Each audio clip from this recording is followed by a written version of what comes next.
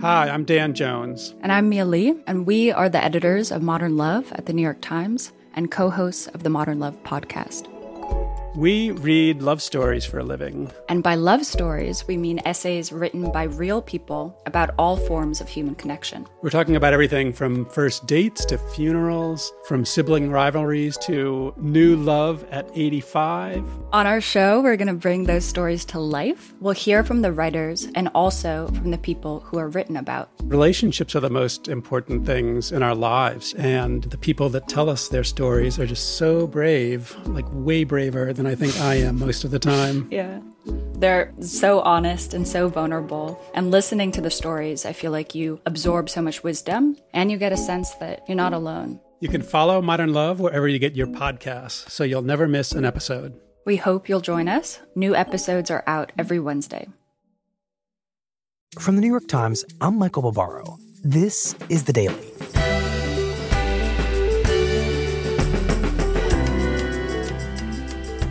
Today, the results of Super Tuesday make clear that the Democratic race for president is increasingly a battle between Joe Biden and Bernie Sanders. Alex Burns on how the biggest night of the primary unfolded. It's Wednesday, March 4th. Alex, tonight we're going to do things, I guess I should say, this morning. We are going to do things a little bit differently given the tender hour. I believe the concept known to audio people is live to tape. So basically, I'm going to ask you perfectly formed questions, and you are going to deliver perfectly formed answers. That's the usual. That's our usual routine. Exactly. I've never been edited. You've never been edited. No. Okay. At this point, the results are in for, I think, about 11 of the 14 states. We're waiting on Maine. California has been called for Sanders, although I think about half the vote is still out. And in Texas, about 90% of the vote is in. So let's start with the big picture. What is the story that the results so far tell us about Super Tuesday? I think the very big picture of the results is that the Joe Biden comeback is very, very real, and that in the space of just a couple days, he put together a really powerful coalition that won him states in virtually every part of the country in a way that just a week ago would have seemed almost unimaginable. In other words, the momentum that Biden started to pick up in South Carolina, that really carried through here. It really did. And he needed every bit of it because we may be headed for something of an immovable object, unstoppable force situation with Biden building all this momentum and just colliding with the wall of support that Bernie Sanders has built for himself that we saw on display in a pretty convincing way in a number of states as well, most importantly, California.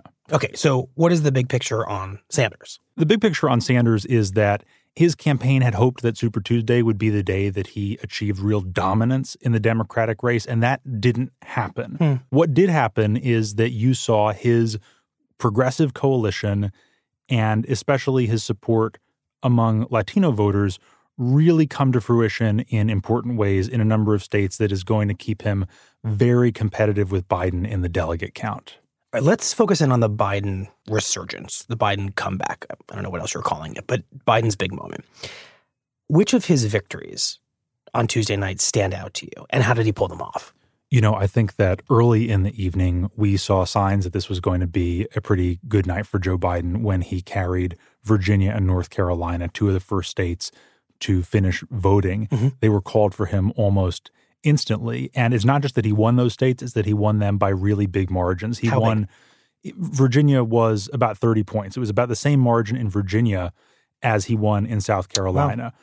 A week or two ago, Virginia was a very, very close race between Joe Biden and Bernie Sanders and Mike Bloomberg. So the fact that you saw that kind of enormous shift in his direction just at the very end is a testament to how Biden and other Democratic Party leaders in these states and nationally were able to rally together a coalition of black voters, moderate voters, suburban voters, and to say to them in these swing states, Joe Biden is your guy.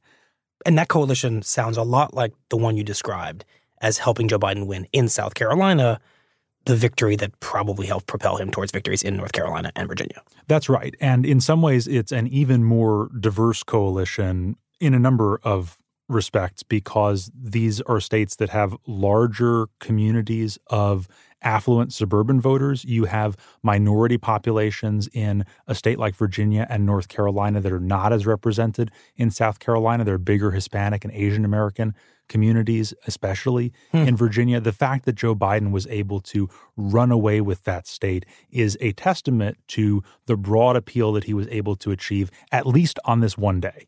Okay, so what about beyond those two states?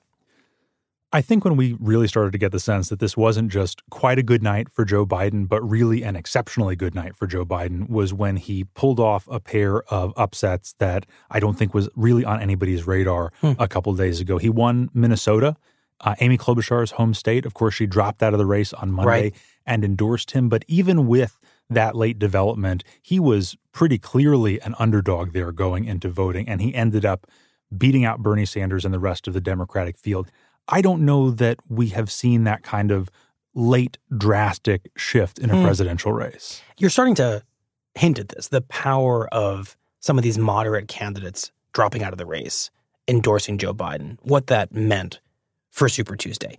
We've been talking, you and I, for weeks now about this concept of the moderate split, this pattern whereby whether it was Amy Klobuchar or Pete Buttigieg or Mike Bloomberg, they all seem to kind of trip all over Joe Biden, and no one could ever rise to the top of that pile.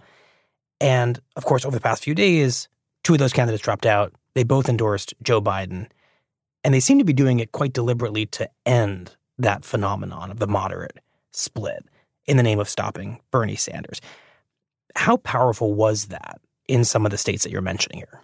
I think there's no question that in a place like Minnesota, it was extremely powerful. And the fact that you even saw that phenomenon manifest itself in states where Biden didn't get some big breakthrough late endorsement. Look, Joe Biden is a guy who most Democratic voters like and have liked all along. And they've just been really unsure about how strong he is as a candidate for a lot of pretty valid reasons. And to have the last few days before Super Tuesday defined by events that cast him as a big winner was clearly really valuable for him. This phenomenon was particularly evident in Texas, which was one of the most important states of the night, the second largest number of delegates after California. This is a state that I think all the campaigns expected would be close in the end. Wasn't clear whether it would be close between two candidates or three candidates. This was a state where for a while Mike Bloomberg seemed to be doing fairly well. But it's also one of a couple states on the map that allows voters to cast their primary ballots early so that you have plenty of Texans going and voting for primary candidates significantly before the actual day of the primary. And this allowed us to track in a sort of unusual way the late shift in support towards Joe Biden. When we started getting the first waves of election returns from Texas, they looked pretty good for Bernie Sanders, and they stayed pretty good for Bernie Sanders. But in those early results, we saw higher support for Mike Bloomberg because those votes were cast when he was doing better as a candidate. We saw votes cast for candidates who are no longer in the race because when some people went in to vote early, Pete Buttigieg and Amy Klobuchar were still running really active campaigns. Once the election day vote started to come in, we saw Joe Biden steadily rise and eventually overtake Bernie Sanders. Right now, he's ahead by a small but by a meaningful margin. And that really does capture how the vote moved towards him at the last minute, and especially after that big final rally that he held in Dallas on Monday. So this was tangible evidence that the victory in South Carolina, the endorsements, those had impact because you could literally see that there were a group of voters who probably cast their votes before those two events, and it was a group that cast them afterwards. Exactly. And if you're the Biden campaign, you're pretty happy with how Texas turned out, but you probably also wonder how well could we have done in Texas if all those votes hadn't gone to Pete Buttigieg, Amy Klobuchar, or Michael Bloomberg, if all of those people who were inclined to vote for a moderate in the early voting period had voted on Election Day, would we have gotten them too? So, Alex, is Biden's performance tonight the story of the kind of great moderate coalescence? Did this plan from the moderate candidates to basically plead with moderate voters to speak with one voice on Super Tuesday, did that work? I think it did. The only word that I might adjust there is plan, right? That there was so much of this that seemed to come together on the fly and pretty organically after Biden's South Carolina landslide that it sort of remains to be seen whether you are going to continue to have an effective, well-orchestrated coalescing of the moderate wing of the Democratic Party, or whether this is a phenomenon that we will have seen really take shape over a short period of time and that Biden might then have difficulty replicating later on. Okay, let's turn to Bernie Sanders and how he did this evening. Okay, we've just called Texas. So. Oh. Yeah. So just for those who couldn't hear you, what just happened? They just called Texas. I just saw the push alert on my phone that we have now called Texas for Joe Biden. Okay, so that's a big development. That's a really big one. The second biggest. A Texas-sized development. So perfectly timed. Let's turn to Bernie Sanders and how he did tonight.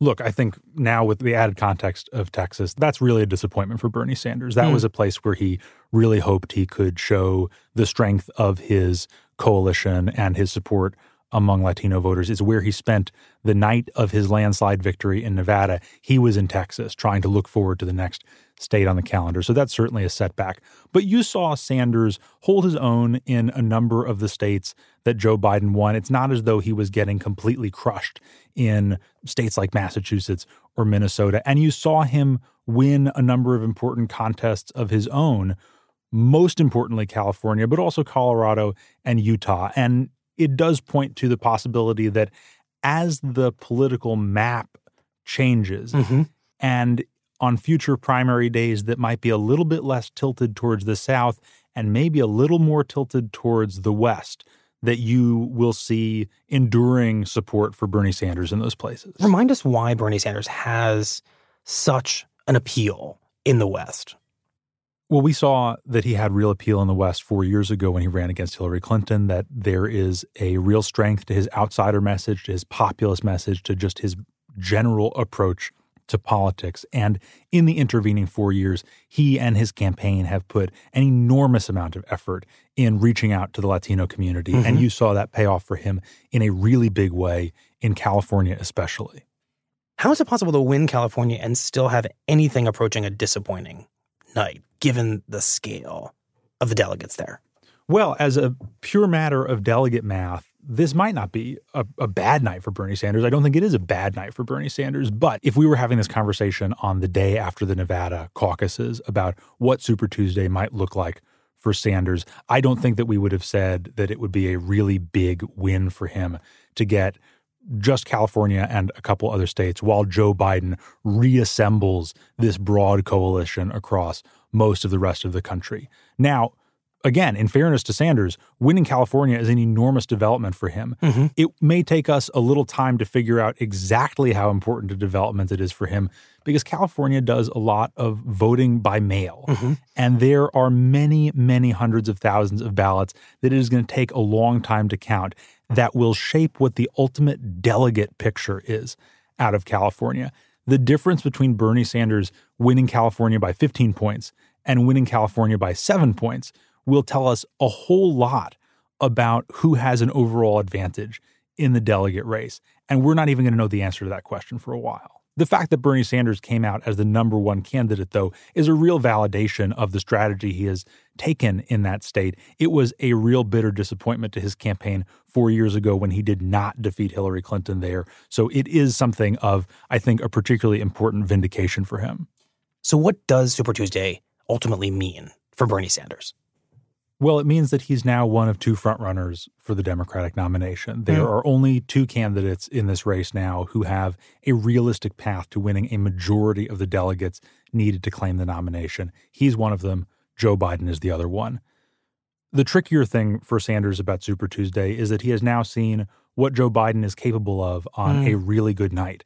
And I do think that it is something of a reality check for him and his campaign about just how difficult it might be for him to become the nominee and the scale of resistance that he might face. They were really hoping to be able to put in a much more dominant performance on Super Tuesday that would send a clear signal to reluctant Democratic Party leaders about his strength in this contest. If Bernie Sanders is going to be the Democratic nominee, it is pretty clear right now that it will only be after a very long fight, in which he has to somehow defeat state after state after state Joe Biden.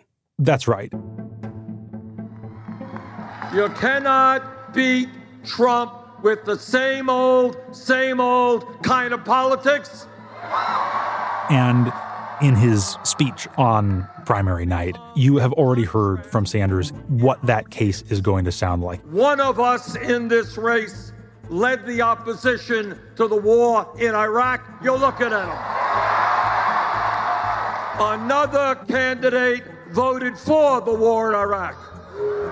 It was a scathing critique of Biden's record and a real sign of just how intense and how confrontational this race may be about to get. One of us stood up for consumers and said we will not support a disastrous bankruptcy bill. And another candidate represented the credit card companies and voted for that disastrous bill. So here we are. We'll be right back.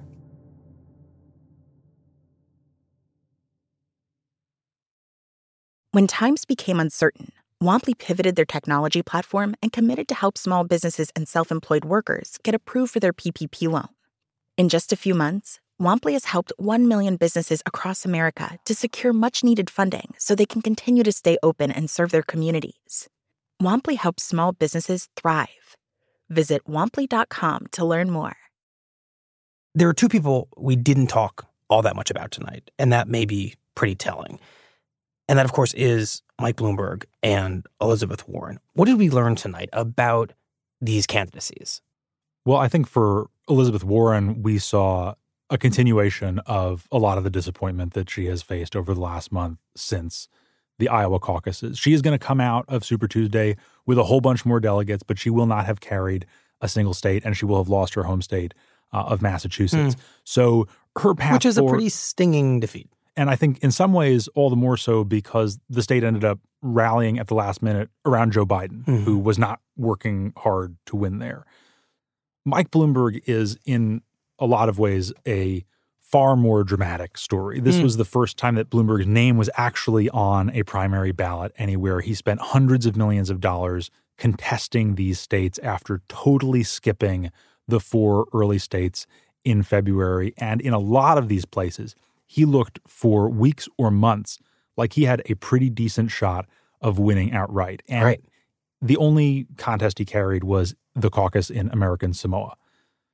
That is not typically seen as a bellwether for who is going to win the Democratic nomination. These states where he had been a pretty formidable contender, places like Virginia, North Carolina, Tennessee, Arkansas, Oklahoma, California, he did not come in first in any of these places. He did not come in second in these places. He fell far, far short. And when you talk to people who are aligned with him and with his general wing of the party, there's just this consensus that first, that debate with Elizabeth Warren hurt him badly, and that then the last couple days, probably nobody suffered more as a result of this late movement towards Joe Biden than Mike Bloomberg. That it turned out that a lot of those moderate voters, a lot of those African-American voters who were intrigued by Bloomberg based on his advertising ultimately reverted to Joe Biden. They were just more comfortable with him, and whatever bond they had formed with Mike Bloomberg was pretty fleeting.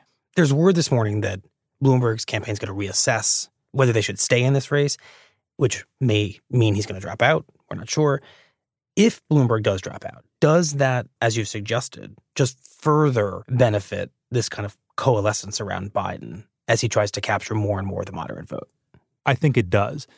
The difference between how Bloomberg performed in early voting and how he performed on Election Day really does suggest that his support moved directly from him to Joe Biden for the most part. So going forward to other states, that now we'll have the information that we have based on Super Tuesday, Bloomberg is probably going to face a very, very tough fight if he wants to hold on to even the support he has right now, let alone the support that he hoped he would have. Mm-hmm.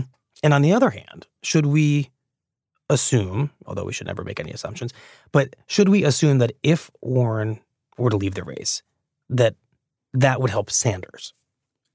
You know, the Sanders campaign certainly thinks so. I am personally not as convinced about that, because while Elizabeth Warren is a liberal candidate, a progressive, a populist who shares a lot of ideas with Bernie Sanders, much of her support also comes from more educated voters who have tended to be wary of Bernie Sanders in the past. And much of her support also comes from progressive women specifically, who are motivated not just by pure matters of ideology, but by Warren's biography and identity and outlook on politics and the specific policy concerns that she's speaking to that aren't necessarily at the core of Bernie Sanders' daily message. So, look, if Joe Biden is coalescing support from basically every important moderate constituency in the Democratic Party, there's going to be a great, great desire from the Sanders campaign to be able to do the same thing on the left.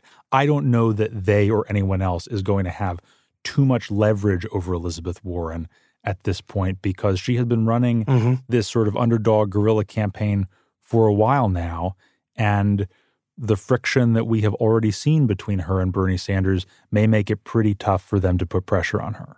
I have a bit of a cosmic question about the Biden resurgence phenomenon we saw tonight.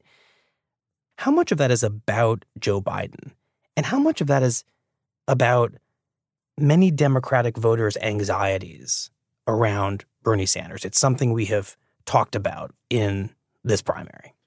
You know, I think it's both, but I think that those fundamental strengths that Joe Biden has in this race didn't get him nearly as far as they suddenly have when they are being viewed by Democratic voters in light of their anxieties about Bernie Sanders. So when this was months ago and voting was a distant task, and Democrats were able to review a field that included not just the candidates we're talking about tonight, but people like Kamala Harris and Beto O'Rourke and Cory Booker, they were able to imagine a whole lot of alternatives to Joe Biden, who gave them a lot of reasons for concern. We have not seen Joe Biden suddenly become a really clear, crisp, disciplined politician in debates and on the stump. We have not seen that his campaign organization has suddenly become incredibly sophisticated and operationalized all over the country in an impressive way. We've not seen any of those things.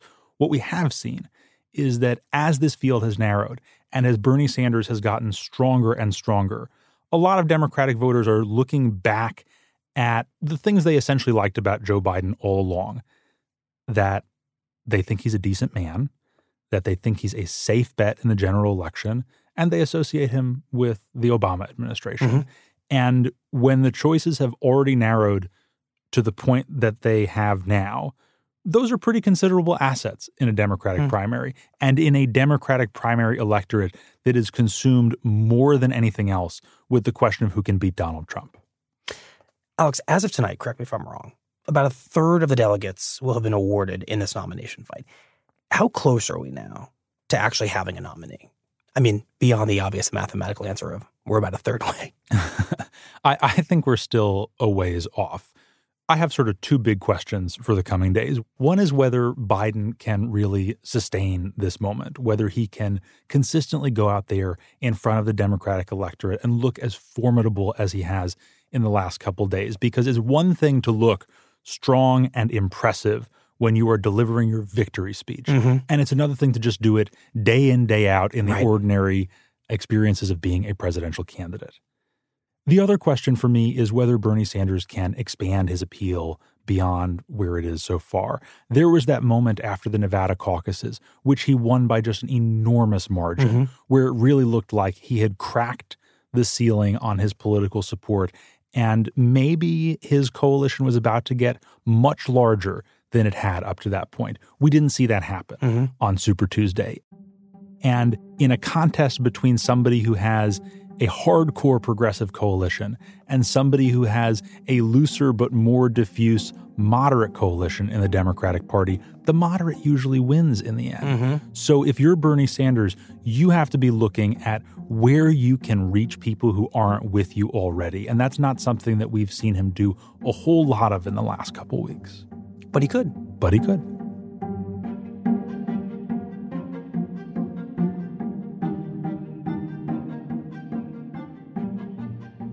Thank you, Alex. Thank you.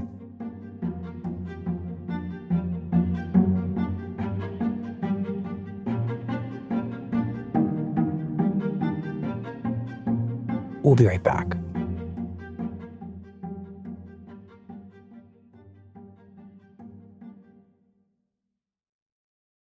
The FX original documentary Pride is a 6-part series from Emmy Award-winning Killer Films and Grand Jury Prize-winning Vice Studios.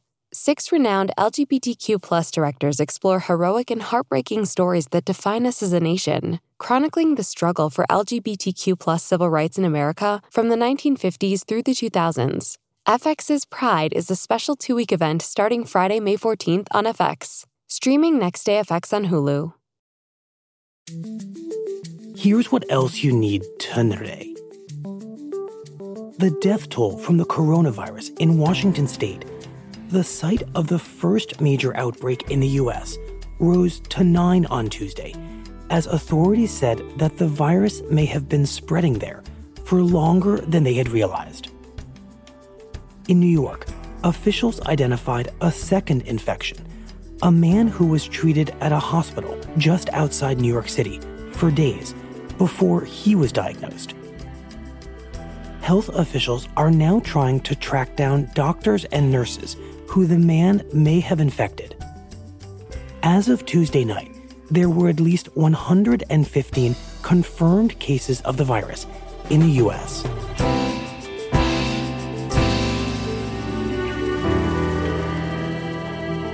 That's it for The Daily. I'm Michael Bavaro. See you tomorrow.